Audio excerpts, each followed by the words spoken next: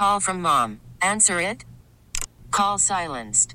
Instacart knows nothing gets between you and the game. That's why they make ordering from your couch easy. Stock up today and get all your groceries for the week delivered in as fast as 30 minutes without missing a minute of the game. You have 47 new voicemails. Download the app to get free delivery on your first 3 orders while supplies last. Minimum $10 per order. Additional terms apply. T-Mobile has invested billions to light up America's largest 5G network, from big cities to small towns, including right here in yours. And great coverage is just the beginning. Right now, families and small businesses can save up to 20% versus AT&T and Verizon when they switch. Visit your local T-Mobile store today.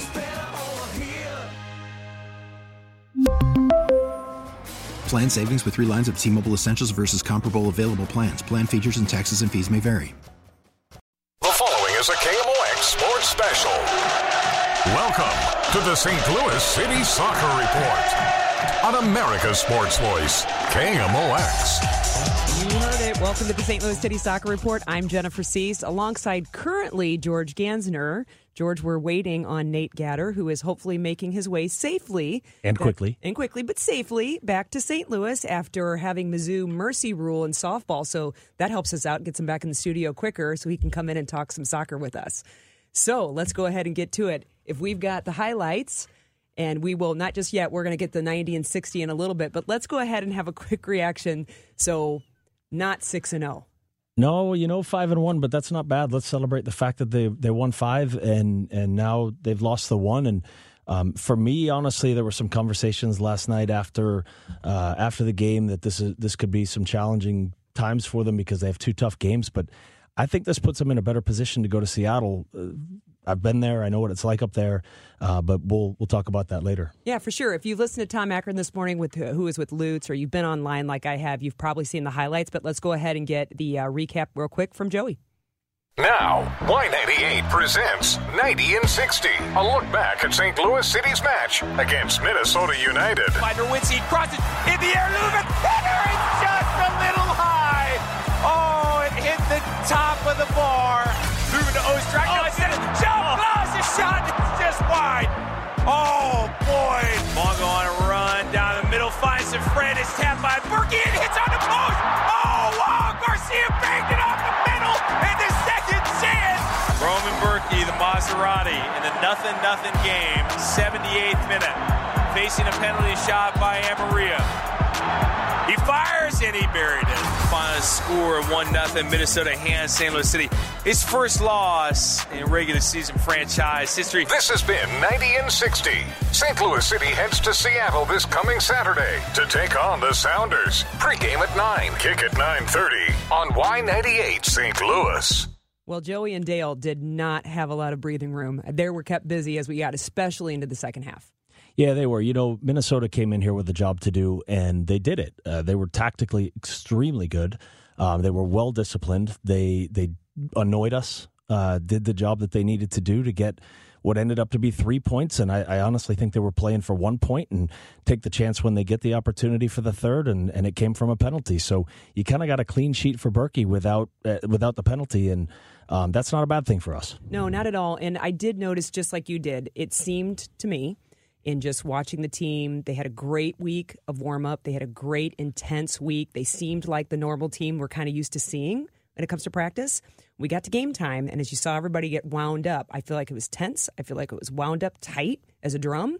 And to be expected, given the pressure, we haven't had that release necessarily of a tie or a loss. We have that now, and we had been approached by Minnesota in an extremely smart way. They were patient. They invited us to come in.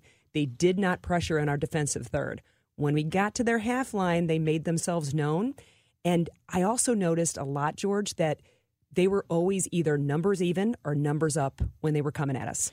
They were. That also created some chances for us to get forward, though, in the transition. And we transitioned quickly. We did the thing we normally do once we did win the ball. They didn't give us a big chance to win the ball in the front third or the middle third like we usually like to do. But when we did transition, we created some really good chances, in particular in the first half. There were a few chances in the second, and I think Minnesota also did a really good job of standing us up at the top of their penalty area. And that's an important thing. It keeps our guys from getting into the penalty area and getting a reasonable chance on goal. Yeah, and the times that we did connect passes, which were frustrating, we didn't connect passes, especially in the front third, as easily as we normally have been able to. But when we did, there were some important moments that should have been finished that didn't get finished. That's true. The header from... who was it? Leuven, I think, yes. in the first half that hit the top of the crossbar. Brilliant opportunity. He did well to get that even on frame. He was off balance. It's like a step away jumper. Yeah, going backwards. He did well with that. The second half, there was a sequence, and I don't remember the time of it, but we had several 1- and 2-touch passes in the top of the penalty area. We do what we have done really well, and the ball got served across to Klaus, and he missed, and it is what it is. That was about 52, yeah. Battling to connect those passes. We connect those passes, and he wasn't able to finish with his left. Yeah, and it happens, right? It just wasn't meant to be last night, but I don't think we did anything different. I think, honestly, we should win that game 3-1. And we didn't, and it is what it is. It is. And, if you've been online or I was on Twitter a little bit this morning to kind of see, and I thought there were some clever things. When you take a loss, you got to sit in it. You got to eat it, right? And we're having to eat that a little bit on all the sides. And Minnesota did have a pretty clever tweet that I want to call out. He said, heartbreaking. We might have to be the Oons now because St. Louis took the L. Well, fair play, right? Fair play. They came in, they did a great job. You have to give them a lot of credit. I know Lutz gave them a lot of credit on the discussion this morning with Tom Ackerman. He did. And he took very few excuses. He did. There's nothing to take excuses on here. Mm-hmm. We did the job that we think, based on their plan. We're not in the locker room, so we don't know what the tactics actually were, but we think that they did what we expected them to do. Minnesota shut it down, and they did it skillfully. And taking a quick look, and Dale Schilly will be joining us, and I'll just go ahead and give a rundown real quick of Dale Schilly will join us as soon as Nate will also be here at the same time. We'll talk some stats. We'll talk about some of the things that it was great to hear Dale doing the analysis, because along the way in the analysis is exactly what we ended up hearing from Bradley Carnell in the post-game presser. So Dale will be joining us alongside of Jake Nerwinski. We'll hear from Jake. He did some great efforts. Kind of got taken out twice by her own players in his efforts. I thought he had made a great effort trying to hold the back line, and he can give us his perspective on that. And we'll go over some definitely, I think we're going to have to either any fill time, we're going to do laws of the game probably the entire 2 hours, because there are definite things to talk about, and we don't agree on all of them, do we? Sounds good. We can do that. So in the meantime, St. Louis City as a headline, unbeaten no more. We're not superhuman after all. And so we've been delivered our first loss, yet we're still at top of the table. We are. We're 2 points clear at the top of the table. We go to Seattle next week. Seattle's number 2, and they're on 13 points. We're on 15 points. It's a big game. It's a big game and a big week of training for that. It is. So we're going to go ahead and take our first break. When we come back, we're going to get to Dale Schilly, who went to bed early, I hope, because he had an early morning and has had a few games today. And you're listening to the St. Louis Soccer Report on KMOX. Call from mom. Answer it. Call silenced. Instacart knows nothing gets between you and the game. That's why they make ordering from your couch easy. Stock up today and get all your groceries for the week delivered in as fast as 30 minutes without missing a minute of the game. You have 47 new voicemails. Download the app to get free delivery on your first 3 orders while supplies last. Minimum $10 per order. Additional terms apply. T-Mobile has invested billions to light up America's largest 5G network, from big cities to small towns, including right here in yours. And great coverage is just the beginning. Right now, families and small businesses can save up to 20% versus AT&T and Verizon when they switch. Visit your local T-Mobile store today.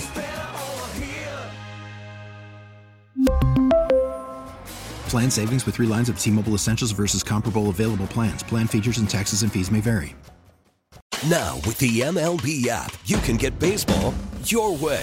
Pick your favorite team, your favorite players, and get customized highlights, stories, and breaking news right on your home feed. Follow the action with Game 10, where 3D replays add another dimension. Plus, notifications can keep you connected to every pitch, every hit, every game. The MLB app. Baseball your way. Download it now for free from the App Store or Google Play. Blackout and other restrictions apply. Major League Baseball trademarks used with permission. Now, back to the St. Louis City Soccer Report on America's Sports Voice, KMOX. Welcome back to the St. Louis City Soccer Report. I'm Jennifer Siess. George Gansner is going to take a step back real quick because we got Nate Gatter in studio. How did softball go? It was great. It was a good time, and I wasn't late at all in the end. Not late at all. Yeah, you basically made it on time. We're currently in process of trying to get a hold of Dale Schilly. Dale is in traveling. He went to Bradenton. He had a late night, and then he also got up really early to travel. I hope he got that nap in like he talked about, because he definitely probably needs it in the middle of youth academy games and then going to be talking with us. Yeah, I can't imagine how he's keeping it up. And then what about, next week he's going to be switching a couple of time zones, going to Seattle. That's right. The tough thing. I am kind of excited and happy that City are in the Western Conference, because I think there are a lot of fun teams out there and a lot of fun matchups and places that they get to go play. At the same time, from just an objective standpoint, in terms of how late people are having to stay up to watch games, in terms of, the poor print media folks who are up against deadlines, in terms of also just how far it is to get to most of these places for fans traveling. Logistically, the Western Conference does pose some problems for City. You never want to be the easternmost team in any division or conference. No, it's always harder the one way over the other, right? Yeah, it's much harder to go that direction. And I think a lot of people were excited about trips to Chicago, trips to Cincinnati, trips to Columbus, to Nashville, all those cities that are more realistic. Really, Kansas City is the only Western Conference team that is realistic driving distance on a regular basis. And that'll be a fun one to talk about. Yes, we're getting there. We're getting there. But in the meantime, we did manage to make contact with Dale. Dale, welcome to the show. How you feeling? I really apologize. We had a tough one down here, and I was meeting with the guys, so sorry about that. No problem. Bring us up to speed. So I know you had to get out of town after the show and then left this morning. And what have you done so far in Bradenton? Yeah, so this morning, we have two teams in Bradenton. So there's an event out here called the Generation Adidas Cup, and it's for all the MLS clubs, academy clubs, and foreign teams. And so yesterday, our under-15s played. Who'd they play yesterday? Today they played the Seattle Sounders. Yesterday they played Charlotte and won 2-0. Today we played the Seattle Sounders and beat them in PKs. So it was 0-0 and beat them in penalties. And then the 17s played a team from Nigeria, a very good team from Nigeria, lost in PKs. We tied 1-1, and then they won the shootout. And then we just dropped the game to Portland Timbers 2-1 in a real battle. So. It's been a busy couple of days, but glad to talk to you guys. I like that we beat the Sounders. Does that bode well then for our next trip? I knew you were going there.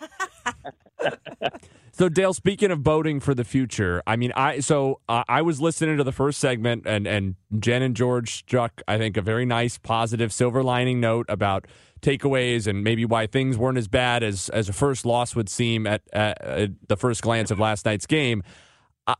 I'm tempted to take a more pessimistic route just because, we had talked a couple of weeks ago about what would you do if you were trying to find a way to beat City, and I do wonder if Minnesota have provided a blueprint, especially for the mid-table to lower-table teams, for how you would want to approach City just to try to steal a point from them, if nothing else. Does that concern you at all?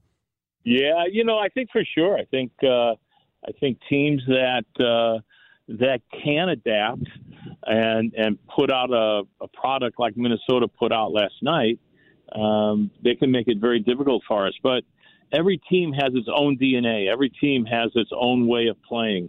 And it's something that coaches work on religiously to try to, we talk about identity, we talk about game model, we talk about way of playing. Every team has that, and it's really hard to adjust. Now, you can make tweaks and you can try to do different things, but what the players have in their core and what they have in their innate abilities to contribute to the game, that's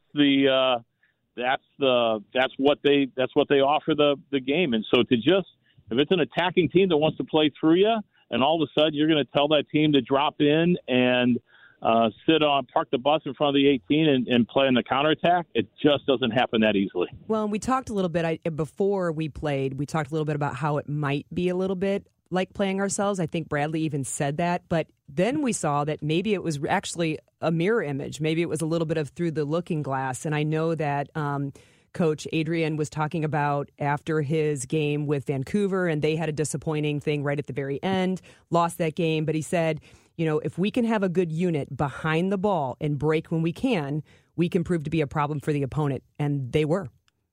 Yeah, they were. And I think the similarities between the two is that Coach Adrian Heath and Coach Bradley were both building a team of players that would buy into a system and buy into the identity of the program.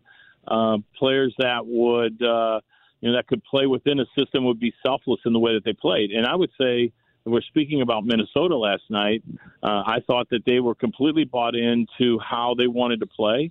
I thought the two center forwards they had, Amarillo and Garcia, were really dangerous together, and only because they played simple and they played, as a unit, as a pair, really well. I thought their two center backs were outstanding. They really bottled up Gialchini and Klaus. They didn't play outside of themselves. They just defended centrally really, really well. And I think that's the similarity. I think Bradley tries to find players like Parker and Hebert that do the same sort of thing, that play within themselves, and that's the similarity. Now, where they set up, where they defend, how they transition, that's where the uniqueness comes from. We only have about a minute left with you, Dale, so this might be a tough question for you to squeeze an answer into a short period of time. But if you were Bradley Carnell and you're playing, let's say we were playing Minnesota again tomorrow night, what kind of adjustments would you want to see made, if any, to have a better outcome? Yeah, I think we couldn't find Klaus on the move, running in behind. We've had this really good connection of Gialchini as a target and Klaus in behind. And it's not that Klaus wasn't running in behind. It's not that the work wasn't there. I think the work was there, but when he was running, we couldn't quite find those moments. So, how can we get the ball freed up? So we could play in behind, and could we get the timing right when we were going to play in behind for Klaus to stretch him, or play underneath for Gialchini to get it in turn? So we're going to be moving on, obviously, to Seattle Sounders, and training's going to maybe be somewhat similar, maybe a little different. What are we looking for? What do we got to do to be ready for the Sounders on their home turf, which I hear is a hard home turf to be on next week? Yeah, literally a hard turf surface is going to be unique for us, and it'll be. That part of it will be difficult. Seattle just poses other problems. They have, I guess the biggest problem they pose is the fact that they're probably in midseason form. They played in the World Club Championships a few months ago, so they've been training together and had competition for an extra 6 weeks. So they're in a different level than what we are right now. So, it's going to be a tough game. They can sit in and defend. They can step up and press. They can possess the ball. They can run in behind. They're going to show all facets of the game, and this will be a really good test to see if we can bounce back. Well, we're looking forward to it, Dale. Thanks for making some time for us. Yeah, no problem. Thank you, guys. Dale Schilly joining us, St. Louis City analyst on our sister station, Y98. You can hear him and Joey Zanaboni again next Saturday night in Seattle. Coming up next, you'll be able to hear City right back Jake Nerwinski when he joins us to discuss some of how things went last night and the outcome of these next couple of tough games to come. You're listening to the St. Louis City Soccer Report on KMOX. Now, back to the St. Louis City Soccer Report on America's Sports Voice, KMOX. We return with the St. Louis City Soccer Report on KMOX. Nate Gatter with you, joined by Jennifer Siess and George Gansner. And now by the star of the show, St. Louis City right back Jake Nerwinski. Jake, thanks so much for making some time for us tonight. How you guys doing, all right? We're doing great. We're happy to have you. Let's start kind of big picture. We were asking guys a lot about this in the lead up to the season and maybe the first game or two, but I think it's still interesting when we get to talk to somebody new. What's the transition been like for you after, 5 years in Vancouver, coming here to St. Louis and being part of an expansion team? Yeah, after I kind of found out that it wasn't going to work out in Vancouver, I started looking at different teams, at different clubs, and, everything kind of came back to St. Louis, and just, seeing the buzz around the city, around the club. I always wanted to be a part of an expansion team because I thought it was an exciting, thing to be a part of, and it's surpassed my expectations. So I'm really happy to be here. Well, Jake, in watching the game last night, if there was a hot play on your side, you were definitely there. I know that, it's so great to see the team, clapping to the fans after, no matter what the result is. But I got to believe that it's probably the mood's a bit different, obviously, in the locker room afterward. What was it like after last night's game? Yeah, we were frustrated. We were upset. Yeah. I think when we have a game at home, we always want to give our fans our best. And, unfortunately, I don't think we did that last night. We fought hard. We just couldn't find that, that end result to, get a goal and to keep pushing. I think we have the best fans in the league. The sound, the cheering all game long, it's just incredible. So I think we were just, disappointed that, in a sense, we let down our fans that game. Well, I don't know if they feel that way, Jake. And I will tell you that we're going to actually talk to somebody from Fleur de Noise who is really in charge of that sound in the next hour. And I'm pretty sure we're going to hear exactly what we want. And they didn't leave. We were there for a while with the postgame, Jake, and they would not leave. Yeah, I'll say when we were walking around, clapping to our fans, just showing our appreciation, that everyone was still there and they were cheering for us too. So that's that shows that we have some real fans here. It's not just when we're winning, they're for us. So it felt really good, to still have their support, clapping back at us when we were walking around. So that was pretty special. Jake, we were talking, I don't remember if it was last week or the week before, but Jen and I were talking about how demanding this system is of the fullbacks, and that's not unique anywhere in the modern game. The last, 5 or 10 years, the role of the fullback has changed a lot. And I made a joke to Jen about it feels like fullbacks, it's like when you come into work and they gave you an extra 50% or 100% on your job responsibilities, but it's the same pay, right? Like you guys are expected to do so much more in the attack now than you were 10 years ago, but all the defensive responsibilities are still the same. How do you keep yourself mentally and physically in the kind of shape it takes to be up and down that touchline the entire game? Yeah, I love that kind of challenge. And I think that, St. Louis, this was a place where I knew that I could, potentially excel in. I think that that's kind of been a part of my game throughout my whole career. I have that athleticism. I might not necessarily have the fancy feet that some of our players have, but that's okay. I don't need to have that. But as long as I can run, for 90 minutes, sprint as much as I can, I think that this system fits, my playing style perfectly. So, Jake, this is George Gansner. I was a referee in the league for 19 years, and I got off the field in 2015, so before your time. But I want to take this to conversation, forget about last night, and let's talk about Seattle. So I was fortunate to do a number of games in that city and in that stadium, and it's an amazing stadium, and I know you've played there with Vancouver against Seattle. What are you going to tell the team about how to adjust and how to adapt to that environment? Yeah, I think it's probably one of the most, the hostile environments that you can go and play, especially with the form that Seattle's in this year.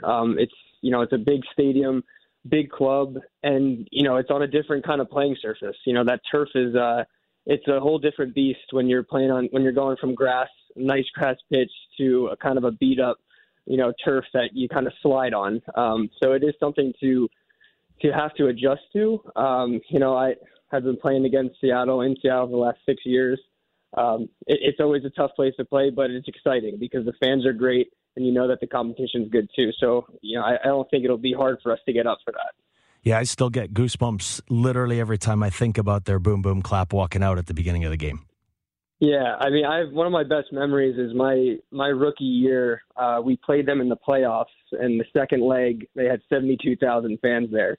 And, I was 22 at the time. It was my first season. It was a pretty surreal moment. I'll always remember that. That sounds like an open challenge, I think, to Fleur de Noise and the Luligans to step up. We need to have some kind of response to the boom, boom, clap. Well, I think we're starting off pretty good, though. Absolutely. Oh, my gosh, absolutely. And I'm excited to talk to them as well. What does every week, Bradley and all the players talk about the reset, right? Reset day, Tuesday. Yeah. Is that going to look any different this week? No. Today we got back into the facility. We watched our film. We watched, things that we could have done better, things that we did do well, and things that we need to, keep working on. So, it's kind of a thing where after the game, you take a little bit of a rest, you come back in, you do your film, and then once we come back in on Tuesday, then it's a new week. And that is, that's kind of been our mentality the whole time, and that doesn't change with a loss. we've learned, we know what we need to do better in the future. So now we get to go forward and try to make the most of that. So I guess it's not Tuesday yet. It's not reset day, so I can still ask you another question looking back at last night because it's not time to turn the page just yet. Yeah, one more. With that in mind, talking about what you guys can do better, we were just talking in the last segment with Dale Schilly, who does the radio analysis, and wondering about, because Minnesota played this sort of unusual style you guys haven't seen yet, maybe not unusual, but they were the first team to really sit deep against you and make you play onto them and try to play through them. What challenges did that present that you didn't see in the first 5 games, and how would you guys handle it if you saw that exact type of system again? Yeah, I mean, this was the first game where, I think we had over 50% possession, and that's something that we're not, used to, and that's not necessarily our style. But I think that, if you look at the first half, they sat back and we had a good amount of chances. We just, unfortunately, we didn't finish our chances, last night, whereas in the first 5 games, we scored 15 goals, where that's helping us win games. So unfortunately, we just weren't able to, be dynamic enough to score that first goal. Because I think if we were able to go up 1-0, I think they might have to change the way they play, and that might open up things even more for us. So it was a race to that first goal, and unfortunately, we weren't able to get it. Speaking of first goals, you did have 4 in Vancouver over those 6 years, and we've seen a couple of defender goals already. Timmy Parker got the very first goal in club history. Kyle Hebert got one in Portland just a couple of games later. How long are we going to have to wait for the first Jake Nerwinski goal in City Red? I think I'm due, right? I got to be due soon. Hopefully I'm up next. I got to go in a couple years. Yeah, I like that. Let's say I'm up next. There you go. That's Seattle. Let's call it right now. Seattle, yeah, exactly. The guy's been to Seattle, 6 times, 7 times, so you won't be intimidated. Yeah, I think a laser from 30 yards to start the scoring against Seattle. Ooh. All right, I like that. I was thinking more of probably like a knee ball inside of the 6. But yeah, I'll take that. Well, it doesn't matter. It's a tick. It's a tick. It doesn't matter how it goes in. Exactly. Well, what I love about it too now is the idea that maybe the ball falls to Jake. He's 30 yards out. He's got a little space, and in the back of his head, he's like, Nate and Jen said I should just let it rip. Let's try it. Maybe it was fake. I will remember this. Yeah, you just give us and if it goes horribly wrong, I can just blame you guys. Exactly. That's exactly right. In the post game, if they say Jake, or if Brad says Jake, what were you thinking? You can just say, Nate and Jen thought it was a good idea. If it goes out for a throw-in, that's what I'll go with. That was awesome. Hey, Jake, thanks for your time. We look forward to training this week and can't wait to see you on Apple TV on Saturday. Awesome. Thanks for having me. Thank you. Jake Nerwinski with us, defender, a stalwart defender for St. Louis City. Up next, we will take a break, and then we get some laws of the game, and we have a lot of them to talk about. You're listening to the St. Louis Soccer Report on KMOX. Now, back to the St. Louis City Soccer Report on America's Sports Voice, KMOX. Oh, here we go. This is the favorite part for him of this show. Laws of the game. I mean, seriously. George is probably in the shower, humming this to himself. He loves it. And the worst part is when he gets a text or he gets a tweet that's like, that's so cool. I'm like, stop doing that. I told a friend of ours no call-ins today. He's the only one that's going to call in, and we don't want to talk to him. Hi, Jim. You know you're listening. He's probably got questions because I've got questions. I'm sure you have questions, Nate. So I just want to say, when I pulled out, we at 23 minutes in, we've got the ref going over to the scrum in the corner kick box, just kind of having a little conversation, maybe letting them know to behave. Is that what we're doing? We're walking over and chatting with them and pointing at the AR? Yeah, so this is a great thing for fans, right, is to watch on corner kicks. Everybody likes to watch the kicker, but watch what's going on in front of the goal. That's where everything's happening. And if the referee doesn't manage it the right way, it can really get stupid.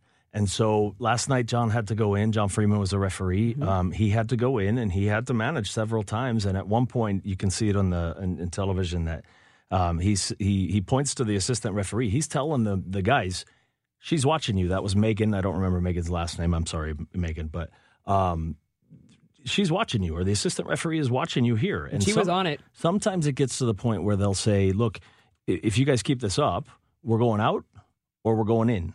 And in is a penalty. And then typically, what we used to try to do was to say, okay, go out first no matter what, unless it's really, really clear. And then the next time you tell them, the next one's on the spot. Yeah. And this is the kind of game sort of that I had been waiting for, because we hadn't had a lot of controversial high-stakes officiating decisions, in part because the last couple of games there weren't that many. No individual decision is that high stakes regardless. When the game ends up 4-0, 3-0, it could have been very controversial. It's not going to impact the outcome. This game, there were a couple of penalties that weren't. Could you walk me through, some of the decisions and sort of how you saw it shaking out? Yeah, so for me, there were two for Minnesota, one given, one not given. So the first one that was not given, actually two in a row that were not given. That the player, it was in the penalty area, it was top of the penalty area. The player who received the ball, he went down soft, right? I mean, there's clear contact, but he's almost on his way down as the player defenders challenge him, or as the ball's coming to him. That's not going to happen, right? And so the same player a few minutes later, he goes and he receives a ball, and he does get knocked, and he does actually, there's a little bit of a shirt pull there, but I think the shirt pull is incidental. I don't think that's worth going back for a penalty for. It's really soft. And for me, you can see that that's the right decision, because literally after that second one, he goes to his knees again right at the top of the box, and he's clearly then showing everybody, I'm trying to draw a penalty. And so for me, John did a really great job. The next one was the one that was given as a penalty, right? And so I've heard a lot of things about it's weak, it's not, it's really late, and he shouldn't have called it and things like that. Well, it's a really clear foul. It's really unfortunate. It was a late tackle. That doesn't mean you don't call it. The ball's gone, which actually makes it worse. Because it wasn't needed. For all the hustle that we had, which is fantastic, it really, like Nerwinski and Berkey had it under control. It wasn't needed.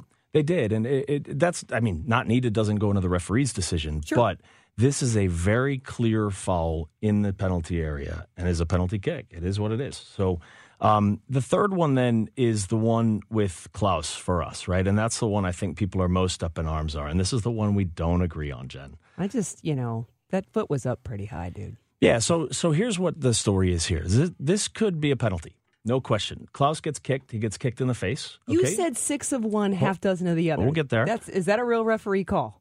We'll get there. We'll get there. So he gets kicked in the face, right? But the foot or the knee or the shin or whatever he got hit by there is only waist high. Klaus puts his head into that play waist high, okay? So the referee has 3 decisions to make. He can give a penalty, okay? Nice and clean. It's fine. Everybody will buy it. He can go out with an indirect free kick because it's dangerous play. Klaus put his head in a dangerous position. That's a legit call too. Or do nothing. John chose to do nothing. For me, that was probably the best decision. So I think that's a defensible position. I think if I had been in John's position, I think if I had been in John's position, I probably would have opted for nothing. I mean, there's no chance in that stadium at that time in the game I'm giving it indirect. I'm calling anything on Klaus. I'm just not going to do that. That John probably has much greater, intestinal fortitude than I do from his years of experience officiating. I have no interest in calling a foul on Klaus. He's completely neutral. Yes, right. But I'm saying I have no interest in being the one in front of 22,500 people or whatever it is to say, yeah, you fouled his foot with your face. I just don't want to do that. Yeah. But I don't. So what I want to ask you, because intuitively I feel like I know the answer to this. If that same play had happened, let's say 25 yards out from goal, so still in a dangerous position in the attacking third, a circumstance where Minnesota would not be neutral about giving up a free kick, right? It's not like it's in the center circle. They're not going to enjoy the idea of Leuven over a free kick 25 yards out, but it's not a penalty. Do you think John gives a foul? I don't think he does. Okay. I don't think he does. I think it's possible, right? And you can look at that and say, well, he might have and this and that. That's speculation. But I don't think he does in that case. I think this is pretty clear. When you watch the replay, and we've watched it several times over and over this morning, trying to just see what's going on in the game, he puts his head down and it's waist high. I mean, you're putting yourself in a dangerous position. I did a game, and I don't know if Taylor Twellman knows that I was on the line for this game, but Taylor went in. It was in Los Angeles. Taylor went in for a diving header. The ball was served from right in front of me. Taylor dives in, and Taylor's head, when he headed the ball, was only probably 2 feet off the ground. The defender, Danny Califf, who's playing for Los Angeles, doesn't see Taylor. He turns with his back away from the ball and tries to clear it and catches Taylor in the head. And Taylor's face was crushed, right? That's one of the big injuries that Taylor had and concussions. It was really, really ugly, but we gave an indirect free kick coming out. The foul was on Taylor. And so it's unfortunate. I mean, he was really bad. He got into the hospital, face reconstruction, those types of things.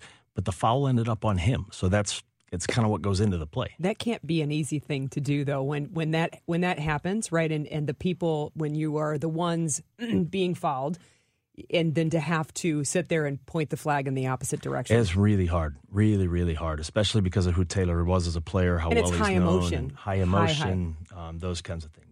So let's walk through the Klaus situation again, and let's imagine a circumstance then where he doesn't create a dangerous situation by lowering his head. Mm-hmm. Let's say he goes to play it with his chest or whatever. He's going to try to stay upright, and he takes the same kick and he takes it in the midsection. Penalty for you? Possibly a penalty. Absolutely. Let's bring the foot even higher, right? That the ball's even higher in the air. Now I think you have a real, especially if there's contact. You have a real case for a penalty kick. Yeah, I think those are the nuances there are interesting because it doesn't. I think where it falls apart intuitively for some people, but it does make sense is that you could imagine the circumstance where the defender does the same exact thing, right? We could play 3 or 4 different iterations of this where the defender does the exact same thing. Klaus does 3 or 4 different things, and one of them is a penalty and 3 of them aren't. So let's differentiate here very clearly too that the foot high or the head down is dangerous play, right? It's indirect free kick. In and of themselves, they're dangerous. In and of itself, it could be a dangerous play. Just because you kick high does not make it a dangerous play. The difference is and we tell this to young referees who don't understand the difference between a direct kick foul and an indirect kick free kick. If there's contact between the foot and the player, it is now a direct kick and it's a penalty. If there's no contact, it can still be dangerous play, but then it's an indirect free kick, whether it's going in or out. Okay, so that's the difference there, is the contact, not the position of the head, not the position of the foot or knee or whatever. It's whether or not there's contact as to whether it's dangerous play or it's a direct free kick and a penalty. Okay, that's interesting. Now, and I think one of the reasons that the people get hung up on this because of, there definitely is the reputation in soccer, as we were talking about with the corner stuff, right? Mm-hmm. That the way things have to be officiated almost just because this is how it is, the way things are officiated in the penalty area is a little bit different than the way they would be officiated in the midfield. But this is a good example because I think that sounds like a pretty objective rule that you're just applying. You're just applying it. And look, I can't sit here honestly and say you always call the same thing in the penalty area and outside the penalty area. And I know you're supposed to, but the reality is it just doesn't happen. You try to be as consistent as possible. But that's the case, and this is a great example of that. With that in mind, whether it's a penalty or something else, how aware were you as an official of the stage of the game that we're at, the magnitude of the game, and that has to come into play. For instance, I'm imagining if a foul is borderline, but it would be a second yellow for a player with 30 minutes to go in a playoff game, and like that's you're going to be a little more hesitant, right? Yes, absolutely. Absolutely. We talked about that last week. You want to finish with 22 players on the field if they give you the chance to do that. Yeah. Well, I think we should keep George for one more segment. I think we should. We probably don't need to play the music again, though. Do we? No, I think you get that once a week. I think that's the maximum. I'm good. But we should keep you for one more segment because I want to talk a little bit about refereeing in the youth games, how people can get involved, and how they can be responsible fans and parents as well. We will step aside. News coming up. Back with more in our second hour when we return on KMOX. We really need new phones. T-Mobile will cover the cost of 4 amazing new iPhone 15s, and each line is only $25 a month. New iPhone 15s? It's better over here. Only at T-Mobile, get 4 iPhone 15s on us and 4 lines for $25 per line per month with eligible trade-in when you switch. Minimum of 4 lines for $25 per line per month with autopay discount using debit or bank account. $5 more per line without autopay, plus taxes and fees. Phone fee at 24 monthly bill credits for well-qualified customers. Contact us before canceling account to continue bill credits or credit stop and balance on required finance agreement due. $35 per line connection charge applies. See T-Mobile.com.